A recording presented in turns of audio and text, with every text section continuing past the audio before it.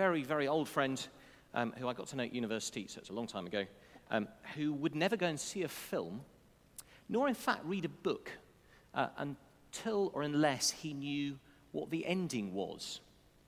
Now, that sounds particularly and peculiarly counterintuitive in that I think for most of us, the surprise and not knowing where a story is going is part of the attraction. But his reasoning was pretty watertight. He basically said, if I want to go and enjoy a film, if I want to enjoy reading a book, I don't want to find that the person that I think is the hero or the person that I particularly admire gets killed on the penultimate page or that it all unravels in the final act. I want to know, is it a happy ending? And so he would, in my mind, ruin books and ruin films by either flicking to the end or trying to find out as many spoilers as possible. Though when I was at university, you couldn't just go online and find that out. It's rather easier to have them spoiled these days. I wonder whether you've got a favourite story, a favourite book or a favourite film where the ending isn't predictable, where there's an ending that is either a big twist or a big surprise, a big aha moment. There have been a few films over the years where the whole sort of publicity campaign has all been about don't spoil the ending, don't tell what's coming. Well, we've been working our way through not a film, not a novel, but a letter over these last few weeks as we've been looking at the letter that John, we think almost certainly the John that was Jesus' close friend when he was walking this earth, wrote to a group of the very earliest Christians. We call it 1 John because it was the first of 3 letters of his that we have in the Bible. And for most of the letter, there's some really strong themes that run all the way through. You sort of feel like you know where the narrative's going. You sort of know where the story's going. It's about this person, Jesus Christ, the one who has come, who isn't just a human being, but is God come to be with us. It's about what he's done for us in his life and death and resurrection. And most of all, it's about how the love that God has for each of us, from the youngest amongst us, like Maya, to the oldest amongst us, from those who've known God all our lives to those who are sort of standing on the edges thinking, is this for me? It's about how God's love is for us in and through Jesus, and how we're simply called to love God back. Great. But then out of the blue, literally in the last few words of the whole letter, it's as if John just pulls, a rabbit out of the hat. He pulls a trick on us. There's a sort of aha moment. Because he speaks in language that he's never used for the whole of the rest of the letter. He says something we aren't expecting. He says something that we perhaps wouldn't welcome. He says something that doesn't feel like it makes a lot of sense. And actually one of the best, I was going to say tricks or techniques, none of those words quite work, when we're reading the Bible, is when we trip up over something, when something is a surprise, when something makes us go, huh? Start digging there, because that's often where the real treasure is to be found. It's this sentence that comes literally out of nowhere. There's no preamble, there's no lead up to it, there are no themes that seem to end in it. He says in the very last words of the whole letter, dear children, keep yourselves from idols. Now there are 2 problems with that.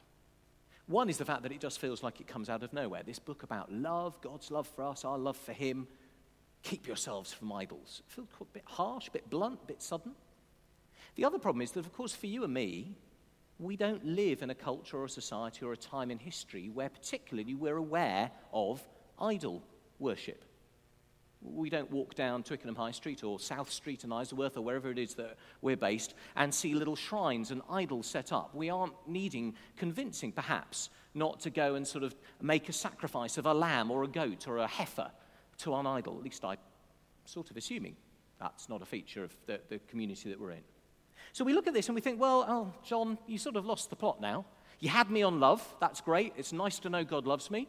I'm even up for being asked and called to love him back. But really, keep yourselves from idols. Well, obviously. I think if John were here today, he would be saying to us the same thing, though. Despite knowing our culture, despite knowing our background, despite knowing the lack of an idol or a temple or a little shrine on every street corner, he would still say to us, children, my friends, keep yourselves from idols. You see, John wasn't particularly concerned with the clothes, if you like, that this particular attitude to life might take. He wasn't particularly worried in itself with the culture, but with the choice. And the choice that he holds out to us through this whole letter is actually the choice that the whole Bible holds out to us. It's actually the choice that baptism or christening holds out to a baby, a child, as they grow up, to their parents, to the whole Christian community. And the choice is simply this: what is going to be your true north? What is going to be your home? What is going to be your aim? What is going to be your motivation? What is going to be your number one? What is going to shape, define, motivate your life? Because that, in the end, is either going to be an idol, says John, or it will be the one true God whom we meet in the person of Jesus Christ. It's that stark. And actually, in that sense, this verse doesn't come out of nowhere, because the whole of the rest of the letter is all about Jesus. He wants to say to you, he wants to say to me, I'm offering you a choice. This person of Jesus, whom I believe, says John, is God himself come to be with us.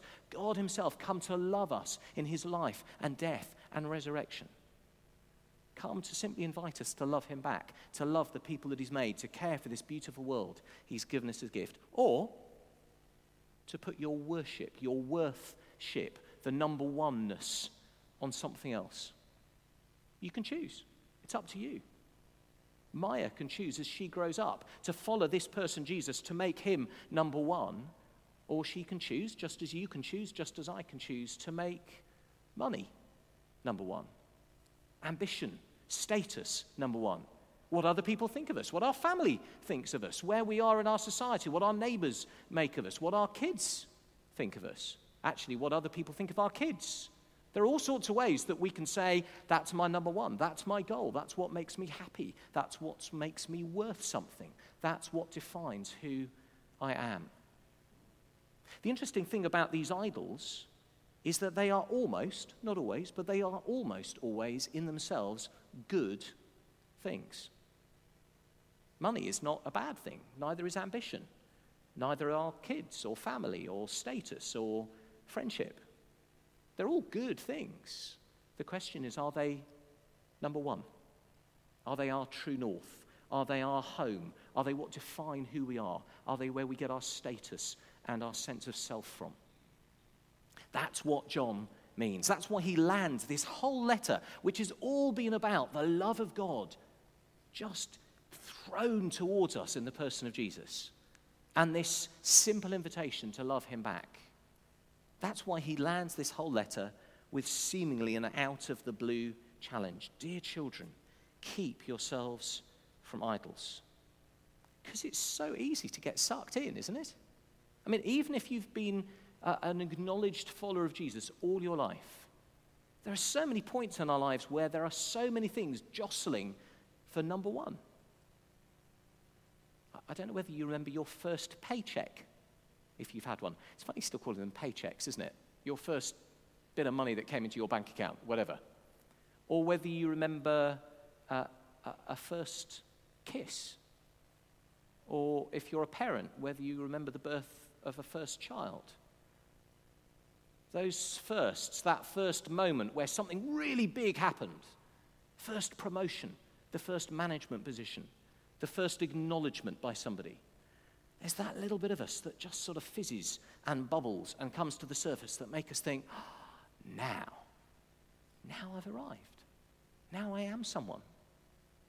Sucks us in, draws us in, beckons us. This is now your true north. And actually the problem with that is that then we need more. It's never quite enough, is it?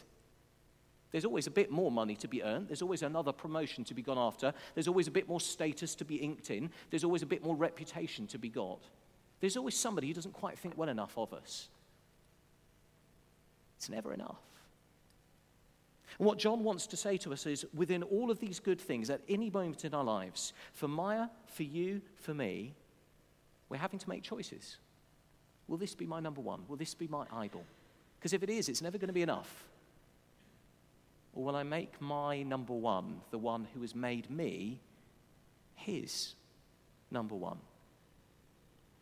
That actually makes more sense, doesn't it? Why would I give myself to money? It's never done anything for me. Why would I give myself to status? I can't control it. I'm not on top of it.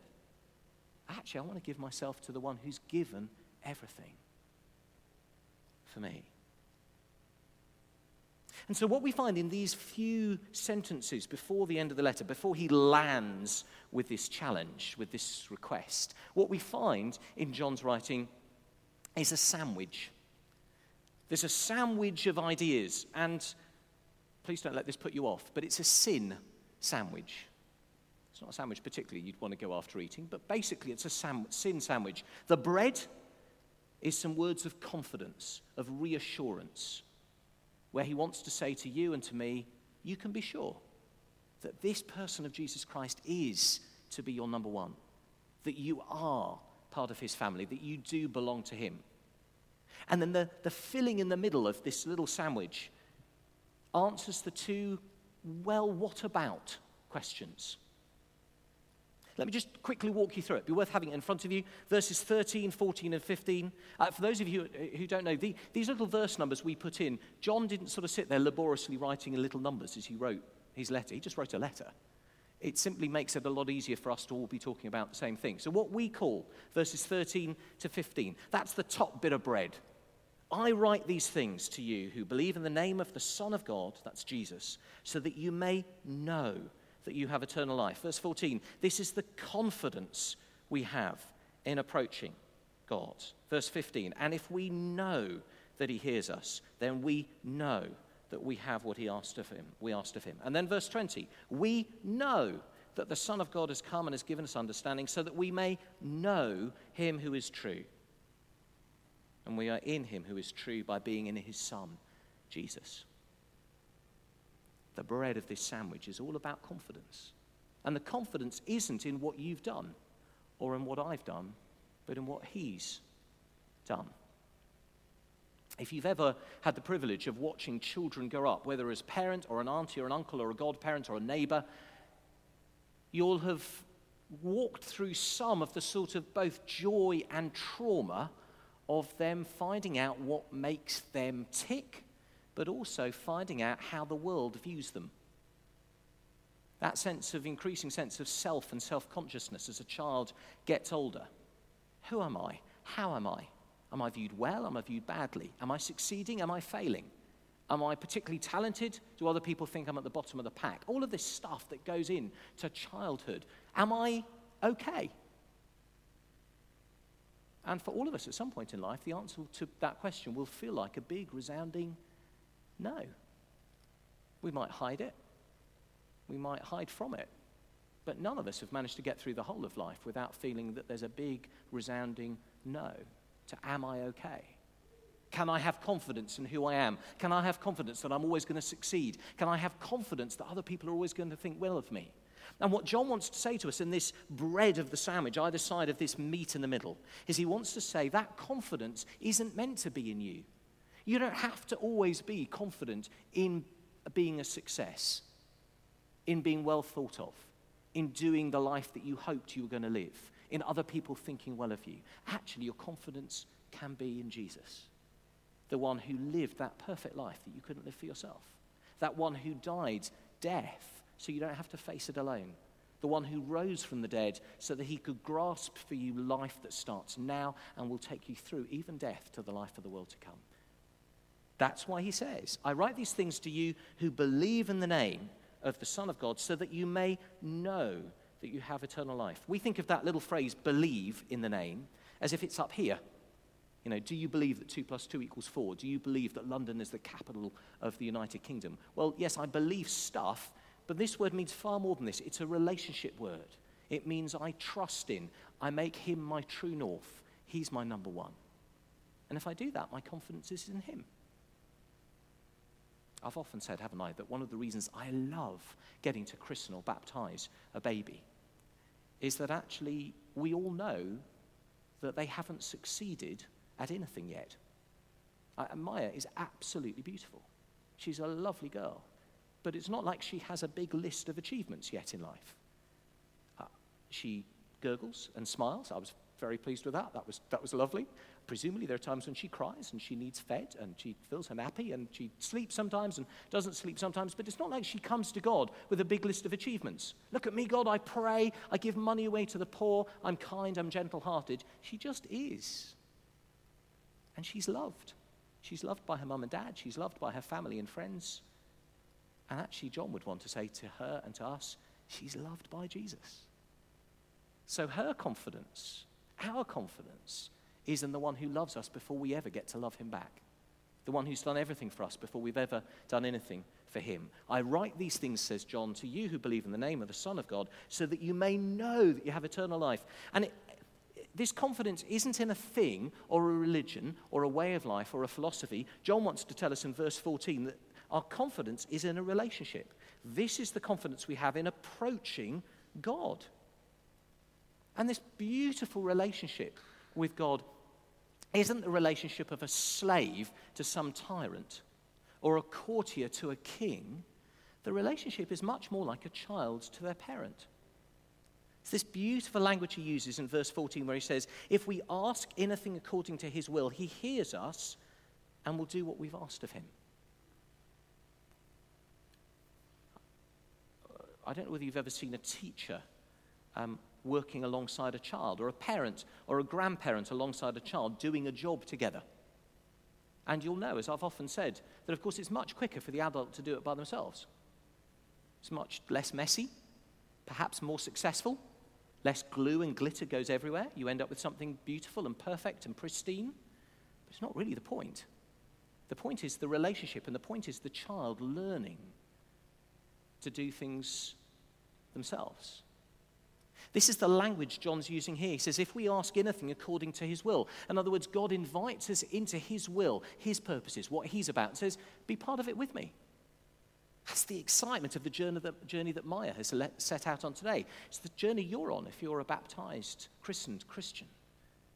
God says, you can be confident in me. I invite you into a friendship with me. Come on, live life with me. Be part of what I'm doing.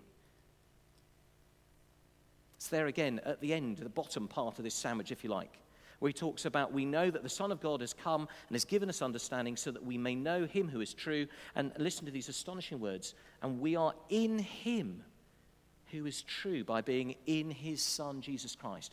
We're so close, it's like we've been drawn into him. We belong. But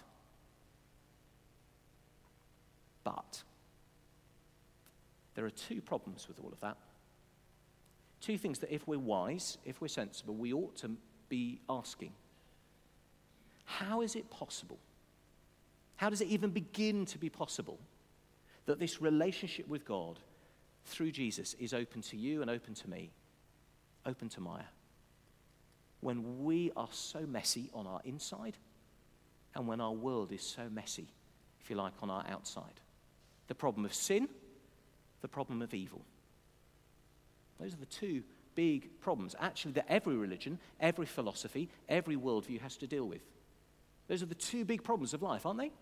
The problem of sin, in other words, why aren't I the person that I'm meant to be? You don't have to be religious to believe that. Every person that's ever existed, who's ever looked at themselves in the mirror and looked deeply into their heart, know that we're not the people that we're meant to be. The Bible simply calls that sin. Little word with I in the middle. It's all about putting me first. None of us live up to our own standards, let alone God's. How on earth can God make me his friend when I am such a mess on the inside, even if you can't see it? But also, how can I have a relationship with God in a world that feels such a mess? Linda's helpfully led us in prayer today. But we all know that even if we were in prayer for the next 24 hours, she nor we could list all of the evil in our world, could we? We'd have to go through every nation and every community and every leader and every situation and every injustice. And we would never get to the end. So what does John say about the problem of sin and the problem of evil? Well, for the problem of sin, he simply says that sin doesn't have to lead to death. Now, again, that's a bit surprising. We think, well, that seems a bit harsh. Why would sin lead to death? And the problem with sin in the Bible is that it's not a list of things we shouldn't do, and here's God being rather harsh and beating us for it. Sin, by its definition, is anything that leads us away from life. Anything that leads us away from life leads us towards death. But what John is saying here is that although we all sin, although we're all messy, although none of us live up to the people that we meant to be, sin doesn't have to lead in the end to death, because Jesus takes that sin. He deals with it in his death on the cross. He carries us through death to the life of the world to come. There is forgiveness. before sin. That's why we use the image of water in baptism, that washing clean. It's not that we become perfect, if only, but that we are washed clean of that mess on the inside. But we are also, says John, kept safe from the mess on the outside. Verse 18, we know that anyone born of God does not continue to sin. What he means by that is not that we're perfect, but that we don't just carry on in the same way we were before. We don't just sort of sit in it and in that sort of filth of it. God starts to move us on from it. But then he says, the one who is born of God keeps them safe. Jesus keeps them safe, and the evil one cannot harm them. Generations of Christians down through 2,000 years, in the midst of the worst evil that the world could throw at them, have found a safety in God that goes far beyond their physical circumstances, because Jesus is the one who has lived and died and risen again to set them free. Dear children, says John, keep yourselves from idols. It seems an astonishingly surprising way to finish a letter that's been about love. But John has a choice that he lays before us. It's the choice that baptism lays before a child who's baptized. It's a choice that each day of our lives lays before us. Will we put, number one, our ambition, what's in the bank balance, what our kids think of us, what other people think of our kids, where we are in our jobs, the status we have in society, the impact we have, the legacy we leave behind? Or will we put, number one, the person who has put us number one? Will we give everything for the one who's given everything for us? The person of Jesus Christ, God come to be with us, to be for us, to love us, and simply to ask us to love him back, and to love the people that he's made, and to care for this beautiful world he's given us as a gift. That's the journey that Maya sets off on today. That's the journey that you're on if you're responding to God's love. Included in friendship with him, included in his family, forgiven of your sin, protected from evil, bringing the love of God to a world that is a mess and that needs him.